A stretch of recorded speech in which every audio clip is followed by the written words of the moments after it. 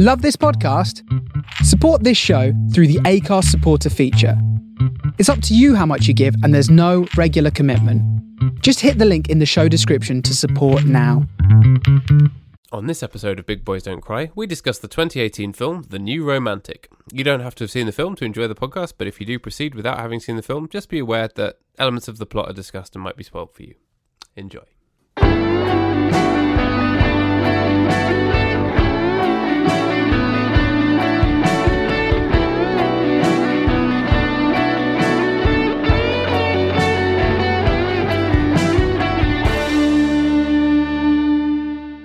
Hello, how are you? Yeah, I'm good, man. I'm good. So, obviously, before we get started, I have an announcement to make, dear listeners, which is that I am leaving this podcast to join a new podcast called simply The Independent Podcast, and I hope that you will all come and join me and support me in this as I work towards our extremely non-specific goals of a better podcast than this. I am looking forward to your first racial faux pas 50 minutes into the creation of your new podcast. Yep. And then 15 minutes after that, we'll have a sexism one as well, just for good measure. Yes. That's how it works. I am very excited to see how you get on with your fellow new podcast creators from Big Boys Do Cry. Yeah. And I'm looking forward to that cross-podcast cooperation, and it definitely won't be incredibly difficult going forward. Yeah, Big Boys Do Cry, sponsored by Turning Point UK. I'm surprised that I haven't talked about them yet, because I'm really, really obsessed with them.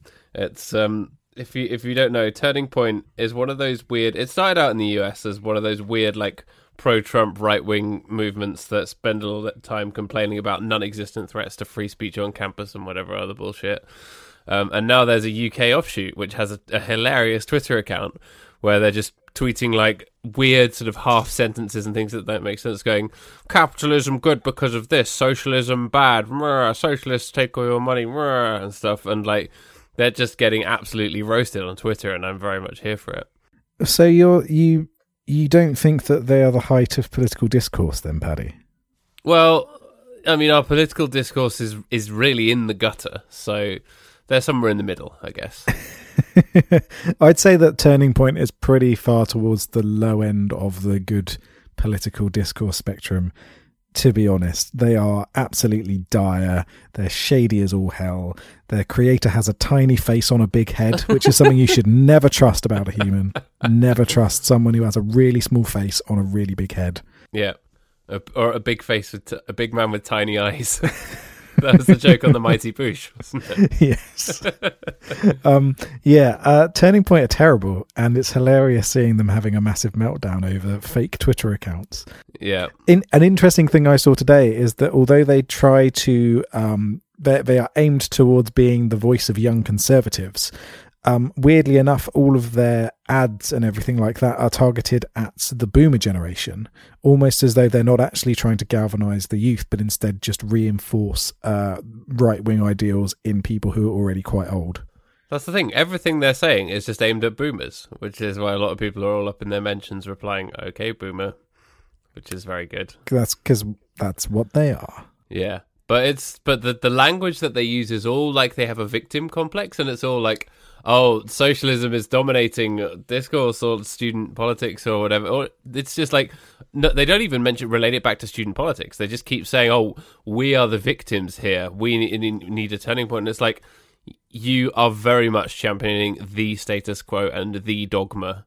You know, like a genuine turning point would be if people actually turned around and said, actually, let's not carry on down this path. Actually, maybe like capitalism isn't so great. Actually, maybe we should think about rethinking some of this stuff so that people who are, you know, vulnerable actually get given a leg up and don't get left to die. You know, it's stuff like that. That would be a true turning point. And that's the funny thing, isn't it? That I find it fascinating when right wingers try and claim victimhood, because it happens all the time, and it's really strange. Is that the sort of primary voices of particularly American right wing politics, in Britain it's slightly more nuanced than that. But in American right-wing politics, the spectrum for right-wing discourse is either full-on victimhood, we are being oppressed, or gloating over the fact that other people are in a vulnerable position. And there's no middle ground.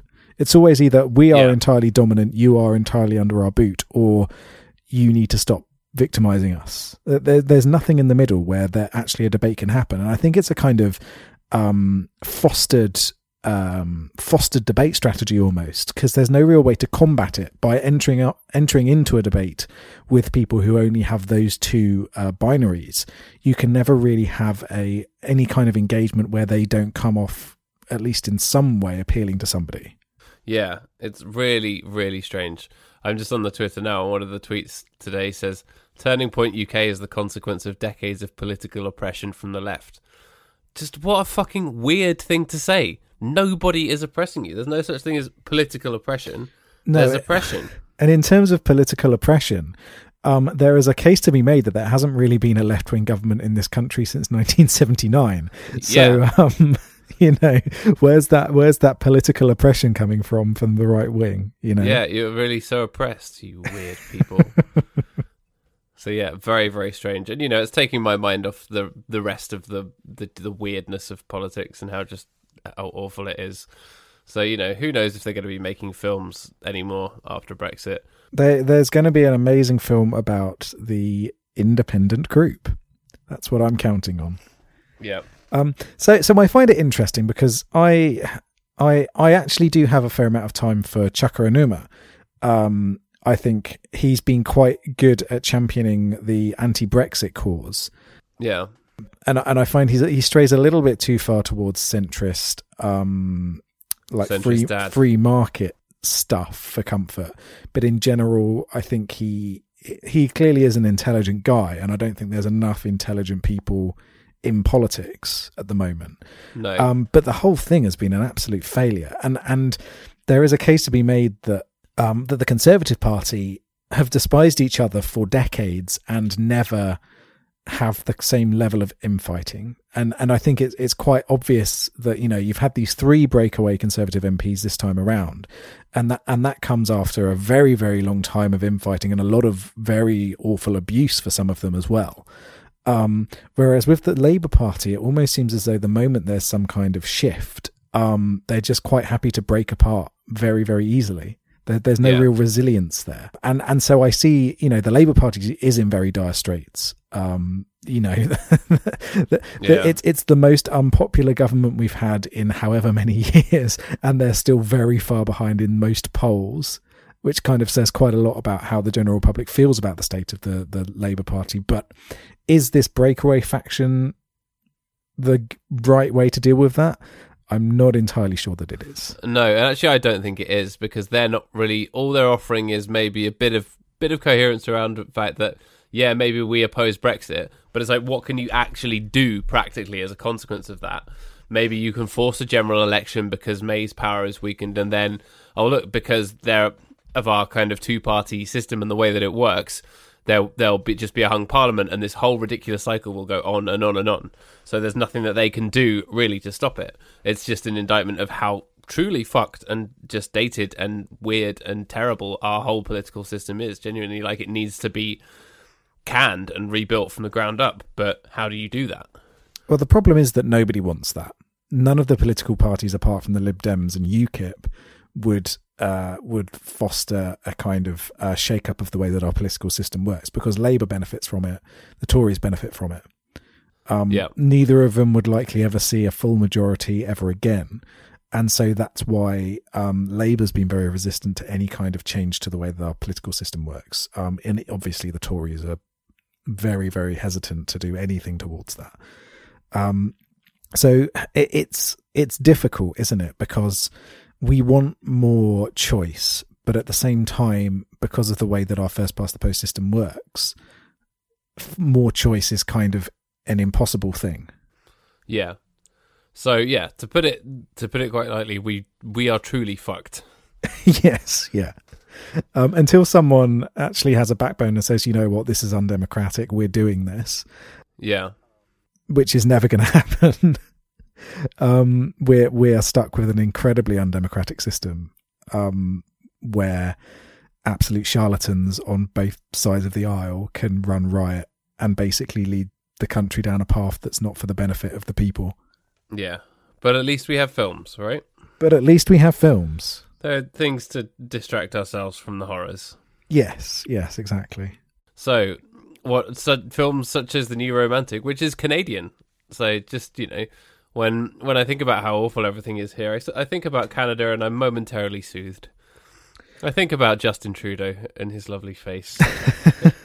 And, neoliberal as he may be, Canada seems to be doing just about okay. I don't know what's going on in Canada. Really, well, they've got Ford, haven't they, in Ontario? Yes. Who is a problem. The ghost of Rob Ford. Yes. But he is a problem. What is he now? Is he the governor of Ontario? I think so. Yeah. So Canada's not all sunshine and peaches. There's some bad stuff going on there, and they still do have issues with their workers' rights in comparison to this country. Yeah. At least they don't have an absolute weirdo as the leader of their country. No. Doug Ford has definitely never smoked crack cocaine. Yeah.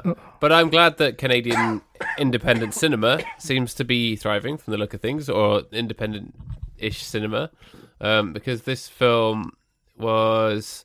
I think it got like maybe a limited release in Canada, but didn't really get a release in the US, or certainly over here it didn't get released at all. So it was released at South by Southwest, which makes it incredibly hip. I understand. That is where the hip movies go. Yeah, it's the hip fest. The hip fest. So I didn't really like this movie very much, Paddy. Yeah, it was kind of a weird one, isn't it? Yeah. I wouldn't say that I disliked it, but it kind of weirded me out, and I wasn't sure about it. I thought that I appreciated that it tried to examine, contemporary subject matter and to look at the concept of a sugar baby, as they call it. I appreciate that it tried to do something different, but it just ended up being kind of flat and weird, didn't it? Yeah. To cut down to the core of my issues with this movie, this film shouldn't have been a romantic movie. Yeah. I think the subject matter it deals with is fascinating, and it is a real issue that I think deserves to be explored in fiction. But I don't think necessarily the trappings of a romantic comedy fitted the subject matter very well. It kept having these jarring moments where it was kind of indie rom-com, when the reality of the situation and the kind of themes it was trying to explore really didn't gel with that kind of genre trope. Yeah, I definitely agree with that. It then went really hard for the tropiness of it at the end. When she got together with the guy who, the actor's called Brett Dyer, and I knew him from Jane the Virgin. Did you ever see that show? No, I never saw it.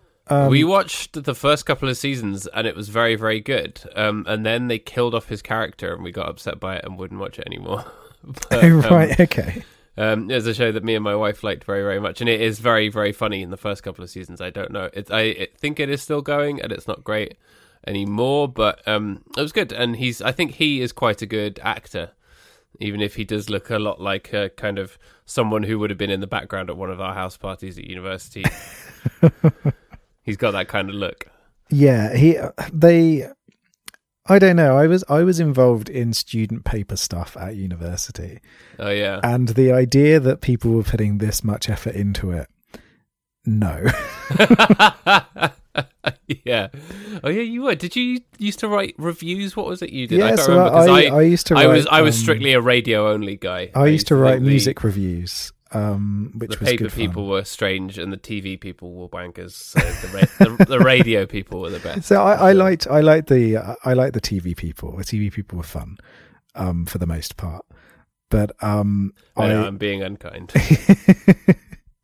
And the radio people were obviously lovely.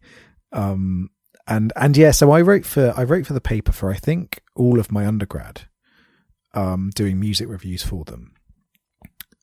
And Yeah, and you had these discussions with other people from different teams and things like that, but the sheer amount of effort that was being put into the paper here in this movie, that would never really happen. And that kind of in-depth, the sort of love life column, that would be a thing that would happen definitely. But the in-depth sort of gonzo journalism side of things would never in a million years have been sanctioned, because these are not trained journalists. These are students at a university, and you would not get them going undercover into the sort of sugar baby lifestyle. Any editor at a student newspaper, no matter how much pot they'd smoked that day, would not say, yeah, go and do that. That sounds like a brilliant idea. Yeah. They're like a column about sex and who you've shagged, great, yeah, but it would never be, there'd never be any depth to it. It would just be this, some sports, some book reviews, some people who, like went to review a local band down the club or whatever and annoyed them, or whatever, or some people telling the story of how a famous band were rude to them when they parked their tour bus out the back of the venue on campus, stuff like that. Definitely that last one. Yeah. Yeah, and I think the amount of effort that's being put into this student newspaper really surprised me, particularly that she, there may well have been criticisms about the fact that her romance column actually didn't include any romance, but the key takeaway here for any student newspaper would have been she's enthusiastic about writing her own column and she's good at writing, so it doesn't really matter if the content in it is really entertaining. The fact that you have competently written, enthusiastic stuff in your newspaper would have been enough to someone to go, yeah, fine, just keep writing it, as long as we've actually got the words in the paper ready for the next deadline. Yeah, and as if there's like an editor guy who's going around being an editor as if it's his job all the time. Yeah, exactly. Or maybe there was, I don't know. There was not, no. People did it on the side whilst they were doing other stuff. And generally exactly. It was just, hey, you know how to put words together in a way that isn't awful, and you meet your deadlines. That's good enough for us. I think I remember that the biggest talking points whilst we were at university for the paper were getting rid of curly fries. That was a big one. Fries. The curly fry debacle. And there was cocaine. I remember there was cocaine. There was some kind of study that came out about the amount of cocaine that was being found on campus, and there was Virgin broadband not having very good service. And of the 4 years that we were at Exeter University, those were the three big talking points. That the what was it called? Expose, wasn't it? It was called Expose. Yeah. Those were the big talking points that Expose sort of covered. And this was before there was sort of nationwide student media stuff like the Tab, which is awful, and like Unilad and all of this like weird stuff that sort of connects universities on social media. None of that really existed back then, did it? We had Facebook. Yeah, so the Tab kind of appeared, I think, in our last year, didn't it? It started digging its way in, but not very much. Aside from that, there wasn't really anything. You had Facebook. Even the university website teams weren't really doing much. Because I remember in the last year I did a bit of writing for that, and even that wasn't really a big thing. It was still very much about the physical newspaper that got handed out for free. Which is kind of cool in a way that you could contribute to print media. I don't know if universities are even doing that anymore.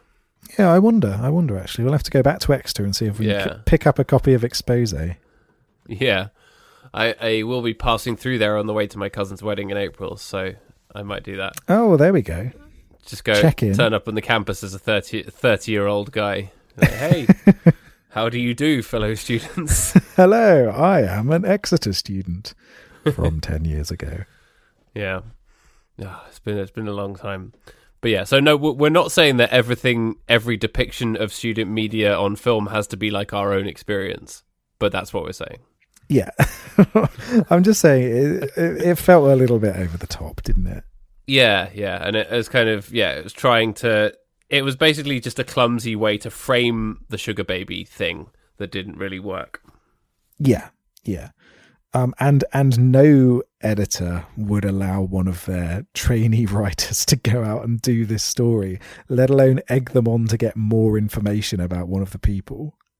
Yeah, it's very very weird. So yeah, the way it tried to set up for the things that it wanted to do just didn't quite work. So that when it did the things that you could tell that it wanted to do and that it wanted to explore, you were just like, whatever. And then there, like you said, there were the tropey bits that didn't really work, and it kind of, the tone of them was as if it was trying to sort of poke fun at romantic comedy film tropes, but it also just but it didn't really land, and it just ended up seeming kind of nostalgic for it in a way that was very very at odds with the sort of, you know, the edginess and the uncomfortableness of the scenes where she was with the sugar daddy guy, which were sort of a bit were interesting in some ways. That it was a film of two halves. Yes, yeah, like an orange. Yeah, like a game of foot sport. and yeah, so it was a weird film. I found the tonal shifts were very awkward, and you're right about the way that it tried to poke fun at romantic movies, but at the same time it didn't have that same kind of playfulness as Set It Up, where Set It Up was very much showed its love for rom-coms through occasionally poking fun at them, and here it didn't have that same kind of tone. So when it did kind of make fun of the rom-com and then immediately double down on doing something very tropey, it just felt very awkward. Yeah, it's a weirdly lethargic film, isn't it? Like, now, I didn't think of it this way until you just compared it to Set It Up, which is a film that was made in the same year, but that is like light years away, because it has energy and it has that kind of spark, and the dialogue between them, and they're always talking, and the story is kind of always moving along. Where some of the dialogue in the New Romantic was quite sharp and quite accurate, but the pace of it was quite languid, and it was, I don't know, something about it felt lethargic to me. Did you feel that? Yeah, I definitely did. It's quite a short movie, but it felt quite a long watch. And yeah, it all felt a little bit flat. There wasn't very much energy to it, and I think the cast did a decent enough job. Yeah, nothing. I don't against have them a problem at all. with any of the performances. No, I think they were all pretty solid. Your boy Brett Dyer, as he will forever be known. I liked him, and I liked the fact that he was the one person who brought up ethical journalism in the entire film by saying, and it wasn't about games journalism. And it wasn't about ethics and games journalism, which, gotta love a bit of ethics in games journalism. Although also his birthday is Valentine's Day. Oh, happy birthday for the other day, Brett Dyer. Yeah. We like you. February 14th, 1990. Speaking of ethics in games journalism, by the way, a little aside here. Oh, here we go.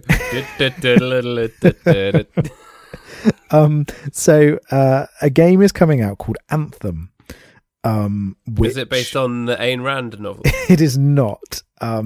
It is a game made by BioWare, which is a studio that made lots of very, very good story-driven games over the last few decades. But they have made a much more action-focused multiplayer game this time around, and it hasn't landed particularly well with critics. Now, the vice president of Xbox came out today and basically heavily criticised the review scene and said that people should look towards new forms of review like streamers, which is a very dodgy thing to say, partly because streamers are often paid an awful lot of money by games development and games publishers to hype up games before release. Yeah, but like, also you can't coherently review something if you're playing it at the same time. That'd be like if I tried to do a book review whilst reading the book. Yeah, you're sitting there in front of a camera reading a book and going, "Oh, this bit's good." Yeah. It gets really good in a minute. Oh, look at this passage. Look at this passage. Look. And then I'm like holding the book up to the camera. And this is what I should do. I should get on Twitch. There we go. We'll get Paddy Johnston reads on Twitch. And I have a lot of time for streamers. I watch a lot of streaming and things like that on the side. Often when I'm doing other stuff, I'll have a stream on in the background, and some of these people are really good entertainers, but there's a divide between doing a critical review and being excited about playing a game, particularly when there's still that grey area about people being paid to play a game before it's released. Yeah, and if you think about that in other industries, like book reviews and everything of my industry, which I know is a very difficult industry to compare because books are old and fusty. But if you get paid to write a book review, everyone will think you're a liar and a fraud. Exactly, and nobody gets paid to write reviews of video games. So when someone writes a review, it is a unbiased, critical look at a piece of art. And it just seems as though they don't like the fact that it's been getting bad reviews. And one reviewer missed out on a combo system in the game, and that's what's been heavily criticised by this vice president of Xbox. But in a way, that's actually quite a valid criticism, because if a game is not properly teaching you how to play it, that is a failure on the game's part anyway. So a combo system is like when you get fries and a burger, but you also get onion rings as part of the same deal, right? Exactly. And this game was not properly telling people that they could get their onion rings. And it's something that a lot of reviewers have come out in defense of this one review, saying, well, actually, yeah, I only stumbled across this gameplay system.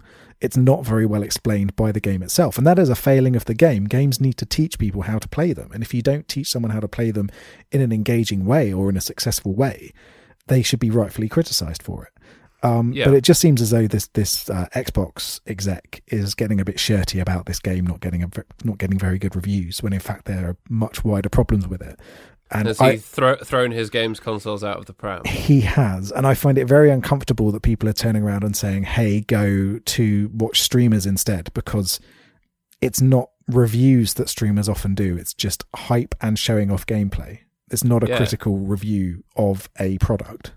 And they say the N-word and get 9 million followers. That's exactly. How it works, right? Yeah, that's exactly how it works. They have a heated gaming moment, which results in some kind of racial slur, and people jump to their defense because they don't know any better.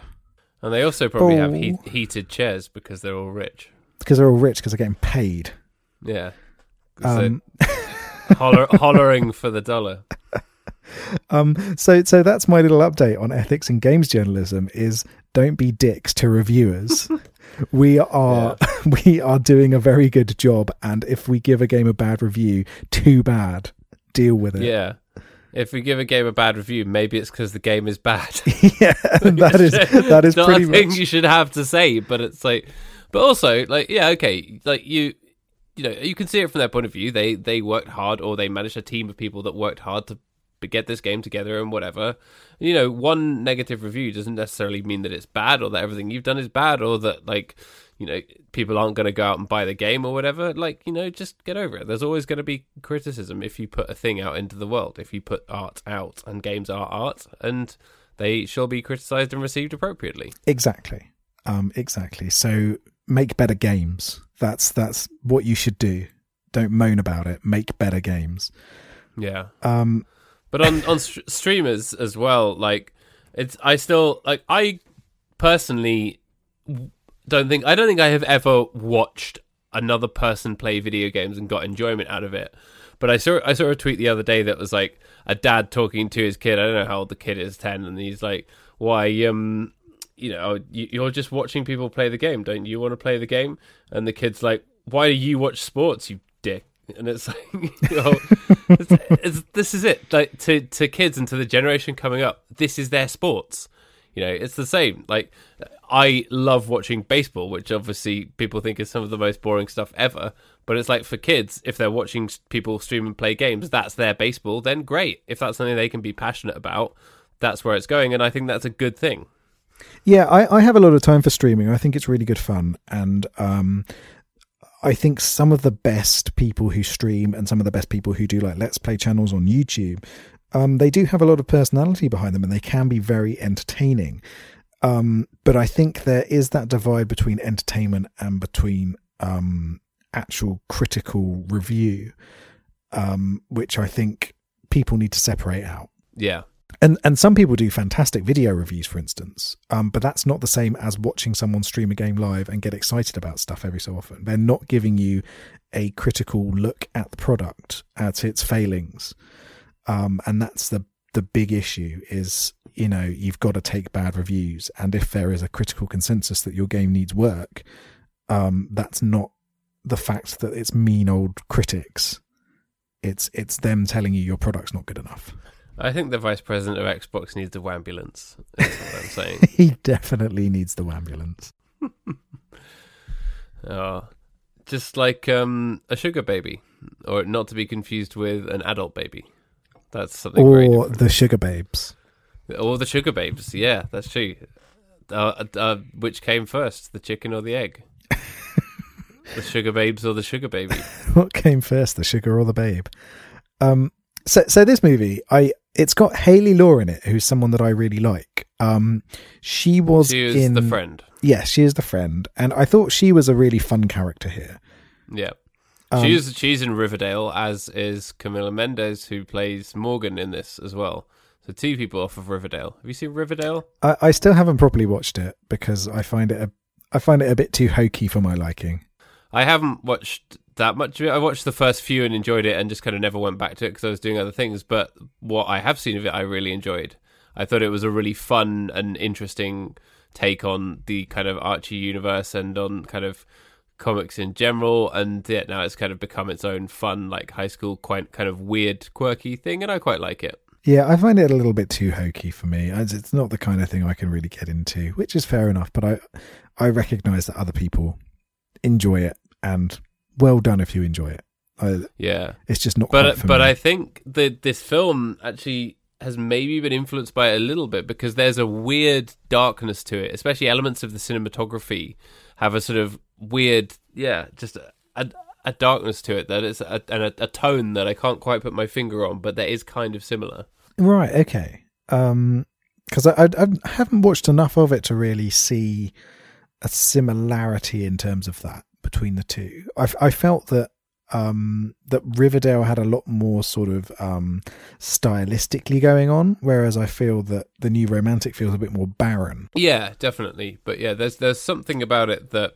now that I think about it has that kind of link in my mind. But yeah, barren is also a good word, and I think I don't know if they deliberately chose a town. They chose the town of Sudbury, Ontario, which I think is like, it's not that far from Toronto, but it's not like a big city. It's a town, and they're like, oh, this is just a kind of small, boring town. But that didn't really have to be the case, and the setting there, it didn't really feel like it served any point. Did you think there was any point to it being set there? No, I don't think so. I guess it's just to give it a grounding in reality. Yeah. Which, fair enough. I think that's a sensible move. But apart from that, I'm not sure if it really had that much of a focus on the overall film. I just typed it into Google Maps, and the picture that comes up is of a Costco car park. I mean, you gotta love it. But yeah, it's far enough from Toronto that it's like not round the corner, but that's the nearest like big city. Oh no, it's really far. It's a 4-hour drive. Okay. Never mind then. Never mind. That's like, we could probably drive to Scotland. Yes, yeah. I know that it's a big place, but yeah. Yeah. I always forget that Ontario is a massive province. It's as big as, in fact, I think it's bigger than Texas, looking at the map. Texas. Texas, yeah. Which is like many times. I don't even know why I said that. It's just a bit of immature jokiness. That's cool. You're trying to lighten the mood. I appreciate it. But yeah, so you could fit the UK into Ontario 3 times over. So yeah, sorry, Canada. Why would you? I do love you, and we don't want to spoil Ontario with our horrible nonsense. No, can you imagine 3 UKs? Jesus, one's bad enough. One. I mean, this one's going to dissolve soon, but we don't want another one. Just let it die. Yeah, no, we don't need to come back. We should just sink into the sea and let the rest of the world laugh at us.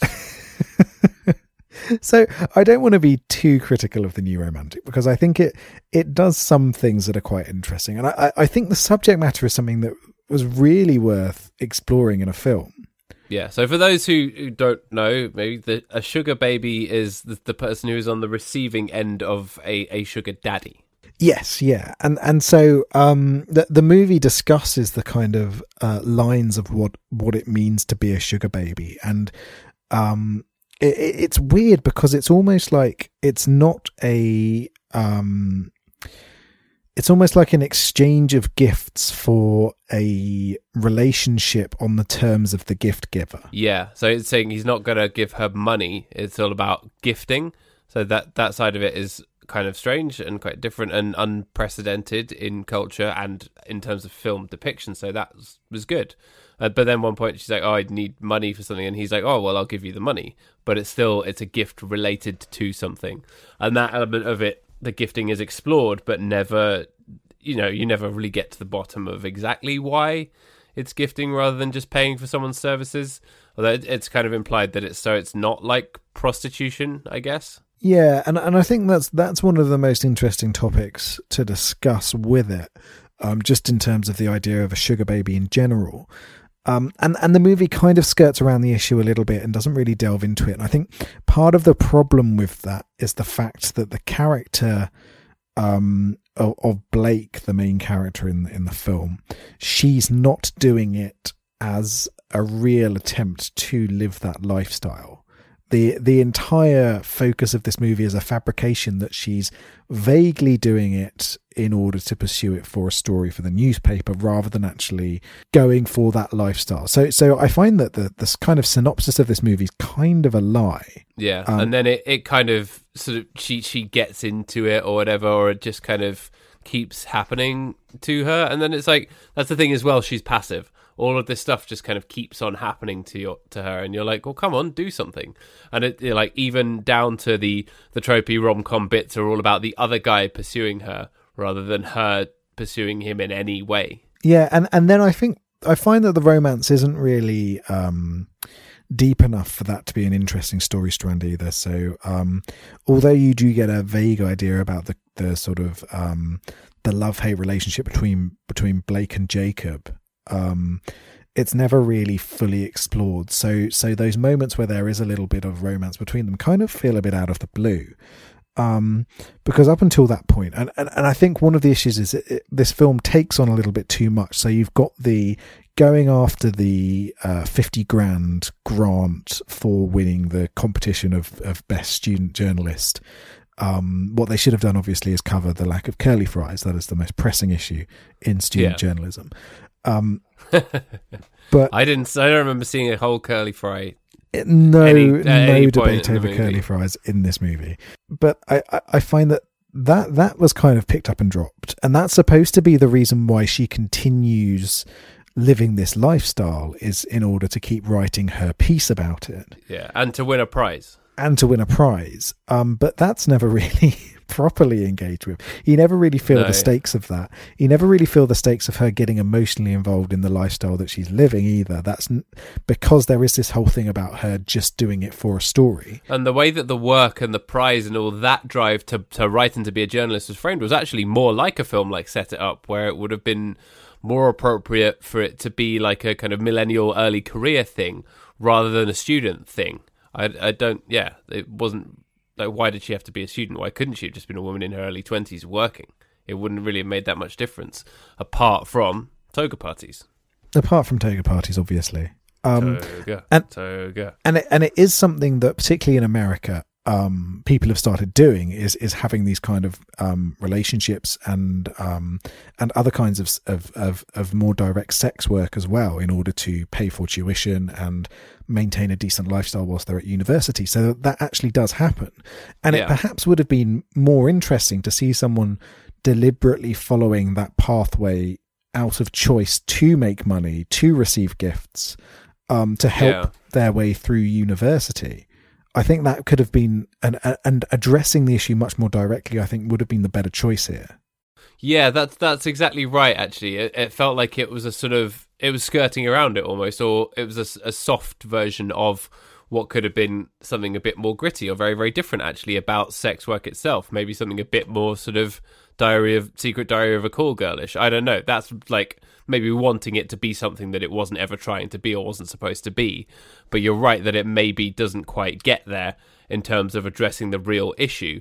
But it did still try to present that and to look at something that is genuinely happening as a result of, the economy and politics and culture and sexual politics and whatever. Yeah, and I do really applaud it for talking about it, because I've not seen another film that really explores this.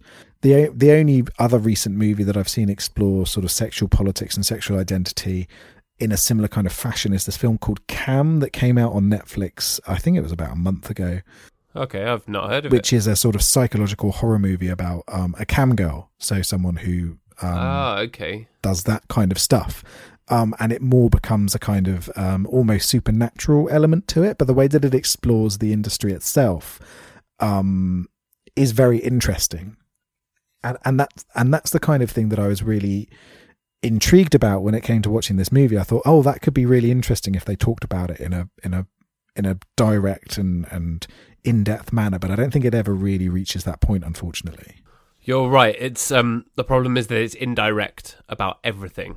It's indirect about her character and her desires. It's indirect about the nature of the sugar baby relationship, although it obviously reveals it slowly in quite a good way throughout the film. It still feels indirect about it at the end when it kind of all comes to a head, and all you get is just this one scene basically of the sugar daddy guy showing up and being like, oh, don't write about me or I'll like ruin your name or whatever, and then he's gone, and then they're just kind of over it. Yes, yeah. And the guy who played the sugar daddy in this, he looks just like the bassist from Weezer. Well, yes, he does, but he also looks really familiar. But I had a look at what he's been in, and I can't really recognise anything that he's been in that I have also seen, or at least nothing that I've seen where I definitely recognise him from him. He's an actor called Tim Sharp, and he spelt Tim with two M's, with which two is M's, kind of suspicious. And so he's been in quite a lot, and maybe I've just seen one of these things that he's been in, but I can't for the life of me point a finger at where. He's been in a lot of things that I feel like I've probably skipped over on Netflix and not watched. Mm. But yeah, I thought his performance was quite good, quite competent, and it was very good in the moments when he sort of flipped and it turned into a power thing, and that was the dynamic that you wanted it to explore more, where it was like, actually, is he just kind of, does he have this kind of power over her? How is it working and all of this kind of thing? And is it romantic when he shows up dressed up and like asks her to go to a wedding with him? Maybe it is for a moment, but then it gets weird, and it always gets weird. So he was good at kind of flipping between those two things, I thought. Yeah, I thought he was great. I thought the cast in general was actually really good in this film. It was more to do with the subject matter that they were given that didn't quite work, but I think the cast themselves all did a really good job, and that's why I was frustrated that there was this kind of romantic comedy set up dangling over it as a whole over this film, because the aspects of the film where it explored the relationship between them was really interesting. Where is the line when she turns up at his place and he doesn't want to see her? It's clear that there is this divide, and it's like, he's not an unattractive guy, he's not too old, and a lot of the people who enter into these relationships, they wouldn't have those kind of problems. They're not necessarily people who have problems meeting people, they're not people who are bad at meeting people or don't make good first impressions. Yeah. So why do they choose this lifestyle rather than actually entering into a true romantic relationship? And he's a professor, he's written several business books. And it's like it came so close to kind of talking about that, about why people would enter into this almost business arrangement when it came to having what is ostensibly a romantic relationship with somebody. Yeah, and again, it's still not quite clear why. No, and I suppose there isn't really a definite answer about why this happens, whether it's a power issue, which is kind of what the film implies, or whether it's an intimacy issue, things like that. No, and I'm not saying that the film's job is to provide a definitive answer on that. No, it's no. not. But I think the film's job is to tell us a good story. Exactly, but I think it could have explored what the potential situations could be more, and maybe some of that could have been, if you're going to stick with she is a journalist following this story, I think it would have been more interesting if she had spent more time with the girl she meets that is already living that lifestyle. Yeah. But she was, I think, quite busy playing one of the major roles on Riverdale, so maybe they didn't get her for much of the screen time. But she was good. Yes, yeah. So Camila Mendes. The bit when she first goes to her apartment and there's a different guy there, and she's like, "He'll pay you to stay," and she's like, "What?" That kind of point of entry into the world of the sugar baby was good. Yes, and At I that wanted point, more I of was that. hooked. I was very compelled at that point. Yeah, I wanted more of that, and I wanted more of the relationship between the two of them, between Blake and Morgan. I think that would have been very interesting to see her experiences living with it as someone who seems quite happy living that lifestyle. That would have been really interesting to explore. But it never really goes that way, and instead it's going for breakfast and then saying, "Oh, you also asked me if I have any siblings. That must mean we love each other now." Yeah, it's very, very strange. And yeah, there's the kind of when they get to the wedding and it's the other guy from earlier, and he's like, "Oh, have you seen Morgan?" In the back of your head, you're almost like, "Who's Morgan?" And then like, "Oh yeah, that bit of the film that happened ages ago that's just kind of faded into the background." Yeah, that story strand that's been forgotten about, that bit. And that I think was maybe the main issue here is it's always paddling, never going into the deep end. This film. Yeah, that's a reasonable thing to say. I think. Yeah, it paddles in the shores of Lake Ontario, but doesn't dive in. No. Yeah. But overall, it was still interesting. I think it's nice to see something talking about a different kind of subject matter. Yeah, for sure, and it was nice to see an independent film that is kind of billed as a romantic comedy that is doing something different. For sure. But perhaps that is actually a reason that it doesn't quite get there, is that, yeah, the poster and the marketing of it is all very kind of, oh, this is one of these kind of hip indie rom-com flicks, and actually it's not like that. There's a very, very different tone to it. Yes, and I kind of wish that the different tone was explored more, and they dumped everything else and just went full on with this exploration of a real world issue. I would have loved that. I think that would have been a much better film. Yeah, for sure. So yeah, it's a funny one. Yes. Yeah, I wouldn't necessarily recommend watching it, but if you're vaguely intrigued, why not? It's not too bad. Yeah, if you've got nothing else to do, and it sounds like the kind of thing that you'd quite be interested in watching, then I'd recommend giving it a watch. If you've seen all of Mark Wahlberg's films and you're like, what am I going to watch next? If you finish watching The Happening and you thought, I need something better than The Happening to watch now. Yeah. If you've just watched The Nun and you need something lighthearted. I still haven't seen The Nun. I need to watch The Nun. I bet it's really good. I bet it's better than people made it out to be. A lot of the time when people complain about horror movies, they're generally better than people made them out to be. So I reckon it's going to be fine. A solid 6 jump scares out of 10. Yeah, but I hope that everyone who is in this film goes on to big and bright things, as I'm sure they will. It feels like they're obviously it's a very, very young cast, age appropriate and everything. So fair enough to all of them. I wish them all the best. Jessica Barden, who did the main role, is English, and she was in the TV series The End of the Fucking World, which I have not seen, but I have read the graphic novel, which is very good. So I intend to watch that at some point. Yeah, I've heard really good things about that. But again, I haven't watched it myself. And yeah, so I think everybody here is due a good future. I mean, Jessica Barden's, been in some good stuff already. She's in The Lobster. She's in Penny Dreadful, which is a really good show. I want to see The Lobster. Yeah, I want to watch it as well. I've still not seen that. And so I think, there's a really good young cast here. And I think this might be one of those movies where you go, oh, this has loads of people in it. Why don't we know more about this film? Yeah. Looking back in about 5-10 years' time. And it's directed by our main man, Yorgos Lanthimos. Yes, yeah. The Lobster, directed by him. And then he did Killing of a Sacred Deer, which is another film that I've always wanted to watch and never have. Yeah. Need to have a little Yorgos marathon. Yeah. Big boys don't Yorgos. So do you have anything else to share about The New Romantic? I don't think that I do, actually. No, there's not that much to really sink our teeth into, other than to say, yeah, interesting to deal with the sugar baby topic, but didn't necessarily give us any huge points for deep discussion. But yeah, it tried hard to do something different, and that's to be applauded. Just falls a little bit flat and is kind of tonally a bit drab and a bit lethargic. Yes, yeah, exactly. Toga parties, though. Toga parties. Toga.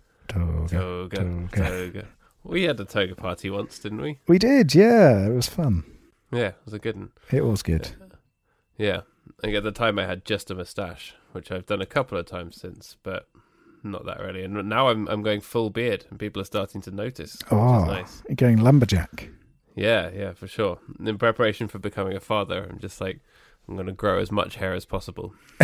I mean, it is the fatherly thing to do, isn't it? Yeah. You need to have a massive beard. You need to be able to.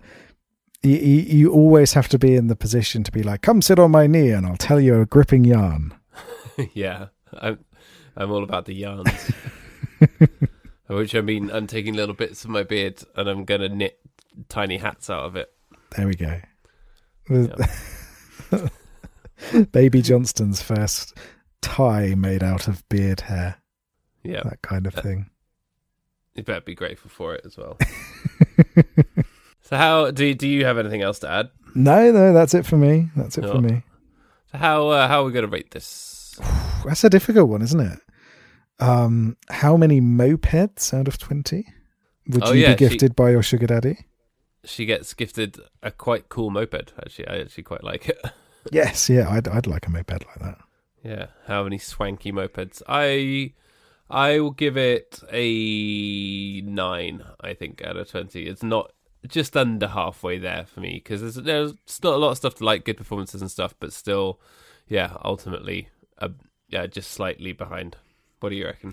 Yeah, so I was going to give it a 9 as well. Actually, again, it's not quite Bon Jovi-ing it.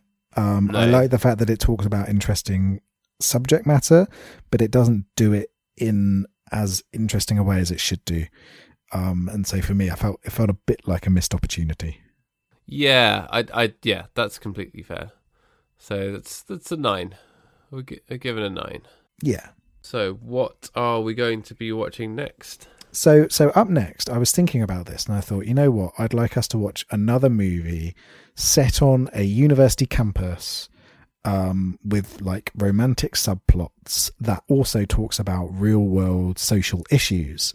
So we're going to watch Animal House. So we're going to be watching Animal House. No, we will be watching the movie of Dear White People. Ah, okay. Interesting. I have not seen that. I hear good things. Yes, yeah, I like it a lot, but I haven't watched it in a few years now. So it will be interesting to rewatch it and see if it still resonates. That is a good choice. And another reason to explore the very, very important issue of free speech on campuses, which is being taken away and eroded. It is. All these people stopping us from saying horrible racial slurs on campuses. Yeah. It's our free speech being taken away. Why am I not being given a platform constantly and being paid to spout nonsense on university campuses? This is surely an infringement of my free speech. Yeah, it's really, really important. Not that, universities are charging exorbitant fees or that people are turning to sex work to pay their way through university or whatever.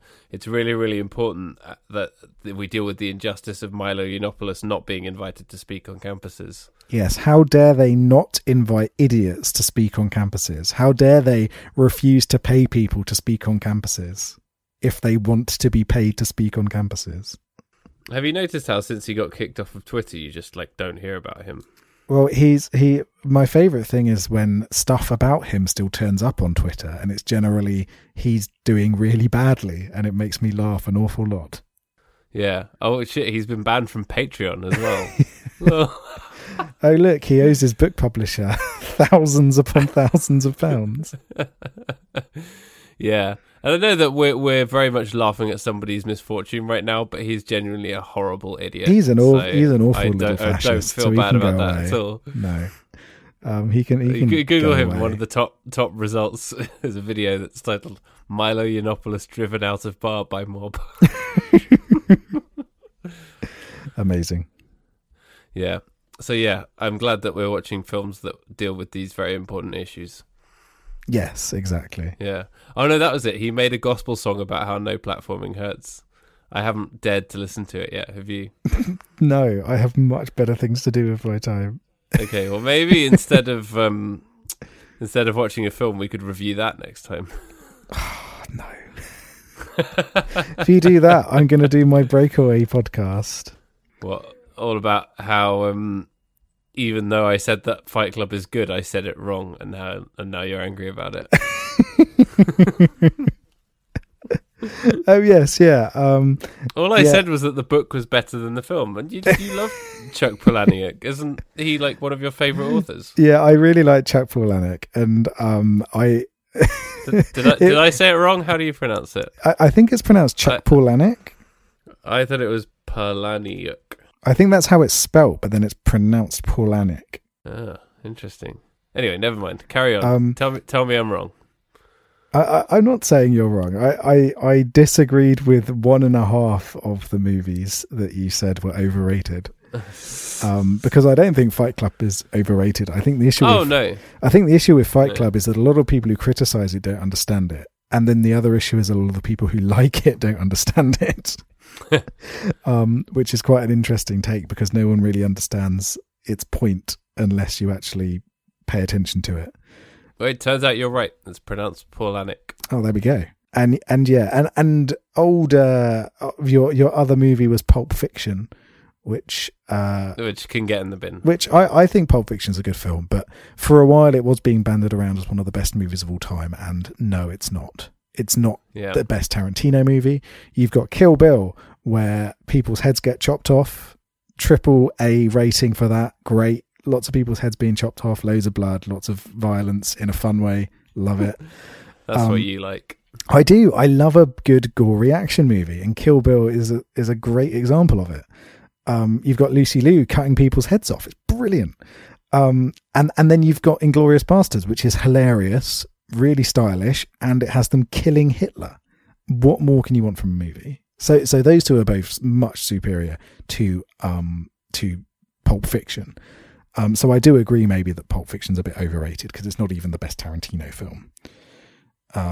So yeah, I'm just here for the killing Hitler part. Yeah, well, it's great. Have you ever seen Inglourious Basterds? No, of course I haven't. It's a lot of fun. I'm never going to watch that shit. It's a really fun film. And Tarantino's at his best when he's doing stupid fun. And I wish he'd do more of that and less trying to make a point. And yeah, so that was the only thing is like a lot of movies get banded around as being overrated. And I think generally now they're pretty well rated. Like Fight Club is great. It's a really good film. Yeah, no, I don't think that Fight Club's overrated at all. I think the original tweeter of that was very, very wrong. Yeah, I don't think you hear that much about Fight Club anymore, but you do still hear a lot of praise for Tarantino. So yes, I've never seen The Big Lebowski. That was the other one. Have you seen that? No, I've not seen it. Oh, maybe we should talk about that at some point. There we go. But that has a very, very different kind of cult status, doesn't it? Yes, yeah. But it was a bizarre 3 choices to make for most overrated movie. I saw someone post in the comments Titanic as the most overrated movie, and I can get behind that. You know, you think about how beloved. Nobody rates Titanic. Well, no, people still love it. It grossed loads at the box office, but who rates it? Lots of people rate it. Lots of people count it as one of the movies that makes them tear up the most. Nobody rates They Titanic. do, Paddy. This is fake news. They do. People do rate Titanic very, very highly. And I'd say so. Yeah, that is a definite shout for the most overrated movie. Nah, I've never heard anyone rate Titanic ever. You did not tilt to enough people at university then. People love Titanic. No, I didn't talk to anyone at university. What are you talking about? people I spoke to you, and that was about it. I was on the radio. You were too busy being locked in the studio. I was talking to people, but nobody was talking to me. Exactly. That was the problem. Anyway, so listeners, what's your most overrated movie? We want to know. What do you think is the most overrated film? Yes, definitely. Please. I know, yeah, you're right. I found one saying Titanic, the story is bland. La La Land, extremely boring. Twilight, the worst vampire movie. Yeah, all fair choices. Yeah, even though, as you know, I like La La Land. I think that's fair. I think La La Land is a very overrated movie, as we previously discussed. Bridges of Madison County. Yeah, because everyone rates that. Everybody rates the Bridges of Madison County, especially me. Especially you. Yeah. I'm just here for the covered bridges. And for Jeff Bridges. And for Jeff Bridges. Anyway, right. Any other business? No, I don't think so. We just had to address that little bit of Twitter chat. But yeah, if you want to get in touch with us and tell us we're wrong, at Big Boys Don't Pod, we're there. We'll fight you. Yeah, why don't you tell me why Fight Club's overrated, and then I can write an essay back at you about why it's not. Yeah. Did you see the new romantic? Are You a Sugar Baby? Did it portray your life accurately? You know, this is the kind of thing we want to hear about. What would you write about for your student newspaper if you wanted to win a $50,000 grant? Yeah. Have you ever dressed up as Hunter S. Thompson, the godfather of gonzo journalism, at a party? A Halloween party in April? If so, was anybody else dressed like you? Yeah. And did you then awkwardly make out with them? If anybody has done that, please let us know. I'd love to know if this was based on real world events. Yeah, for sure. Oh, good times. Right. Well, I don't know about you, but the Brit Awards are on the television. I've already missed an hour of it from talking to you, so we should probably wrap this up. It's the most important televisual event of the year. I'm looking forward to finding out who wins, who I've never heard of before, and then never hearing about them again. Yep, definitely. Let's see, who have we got? Calvin Harris, Little Mix, I quite like them. Rag and Bone Man, Sam Smith, and George Ezra. Did you understand any of those words? I understood all of them. I remember when the Brit Awards used to go to some random indie band that no one had heard of, and then they disappear forever. And then everyone would be like, who's Arcade Fire? I've heard of all of them, but that's about as exciting a lineup as the independent group, really, isn't it? Yeah, it's the independent group of music awards. Okay, though, legit music recommendation here, though, for listeners before we go. Go and listen to the new Ladytron album. It's really good. I don't know if you listened to it yet. No, you sent a thing on the band WhatsApp. I haven't listened to it yet. Oh, it's so good. It's like great synth pop, really great stuff. So go and listen to that. Don't listen to anybody involved in the Brit Awards. Go and listen to Ladytron. They are British. They're from Liverpool. Go listen to them. They're great. Nice. Liverpool is good. Liverpool is good. Appreciate that. Cool. All right. Well, in that case, I think we're done here. So thanks a lot for listening, as always. Really, really appreciate you guys tuning in. We are now almost coming up very, very soon on 100 episodes. So thanks for sticking with us on this journey. Really appreciate it. A lot of films that we've discussed. So why not have a trawl through the back catalogue and find the ones you like? You know, if you haven't listened to them all, there's a lot of content there. Lots of hashtag content. Get on it. That's what we are here for. Hashtag content. But yeah, thanks very much for tuning in. We'll be back next week to talk about Dear White People. Have you gone? You didn't say bye. Oh, it glitched out. I didn't realise. Oh well. All I said was we'll be back next week to talk about Dear White People, which is going to be your cue to say bye in a goofy voice. But now you've ruined it. Okay. Hold on. You can superimpose a bye and give me a few seconds. Wait, hold on. Okay. Bye. Nice. That was almost like operatic.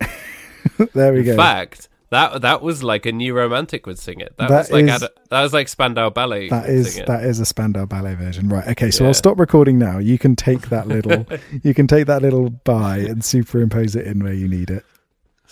Nice. I'll do it. No, I'm going to keep it all in. Everything that's in the show is in the show. No editing. Editing is your problem. Editing keep is censorship. If you edit anything, you're being censored by the SJWs. That's how it is. Yeah. I'm being no platformed. You know, or you're being no platformed on your own podcast. Exactly. Oh, good times.